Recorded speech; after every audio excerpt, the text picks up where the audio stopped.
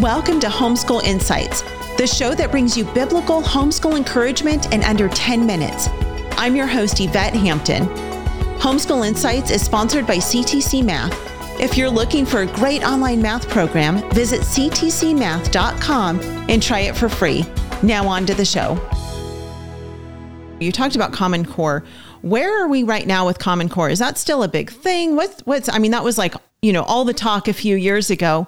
Where is the system right now when it comes to Common Core? Is it still there? Is it called something else? I know they like to reword things so that it's not as scary and people are like, oh, it's gone. Yeah, Common Core is still ubiquitous. It's taught in almost every government school in America, even in the states that said they rejected it, even in the states that said they got rid of it. I hate to be the bearer of bad news, but Common Core is absolutely ubiquitous. In fact, it's still mandated under federal statute.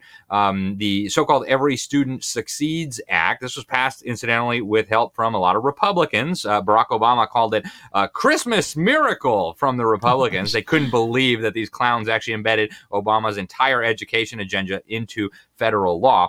But under ESSA, every state that is receiving federal funding must, right, it's not an option, it is a must, have standards that are, and I'm quoting from the text of the statute, college and career ready. Well, there's only one set of standards that is considered college and career ready, and that is Common Core or a minor variation on Common Core. So you had a lot of states that copied and pasted Common Core onto a new document.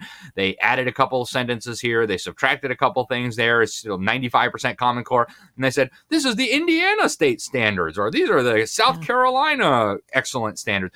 It's all a fraud, folks. And Common Core is not just an American thing. This is a global phenomenon. I've actually got a lot of the ads that Bill Gates and the federal government and the different nonprofit organizations, the National Governors Association, the Council of Chief State School Officers, et cetera, they were putting out there. And they were bragging openly in their commercials for public consumption that this was going to align America's educational system with international standards. And so what's happening now is not just the federalization or the nationalization of education. What we're watching is the globalization of education. The UN put out something they call the World Core Curriculum some decades ago. They openly said it should be taught in every school on planet Earth.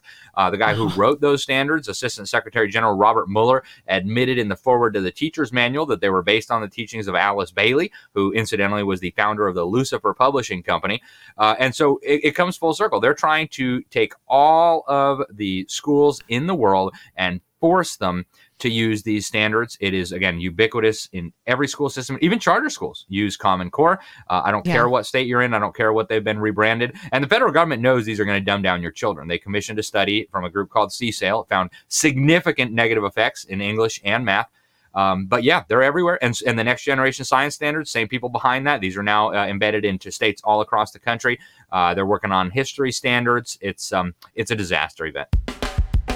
Thanks for joining us for Homeschool Insights. For more great homeschool inspiration and resources, listen to the Schoolhouse Rocked podcast every Monday, Wednesday, and Thursday.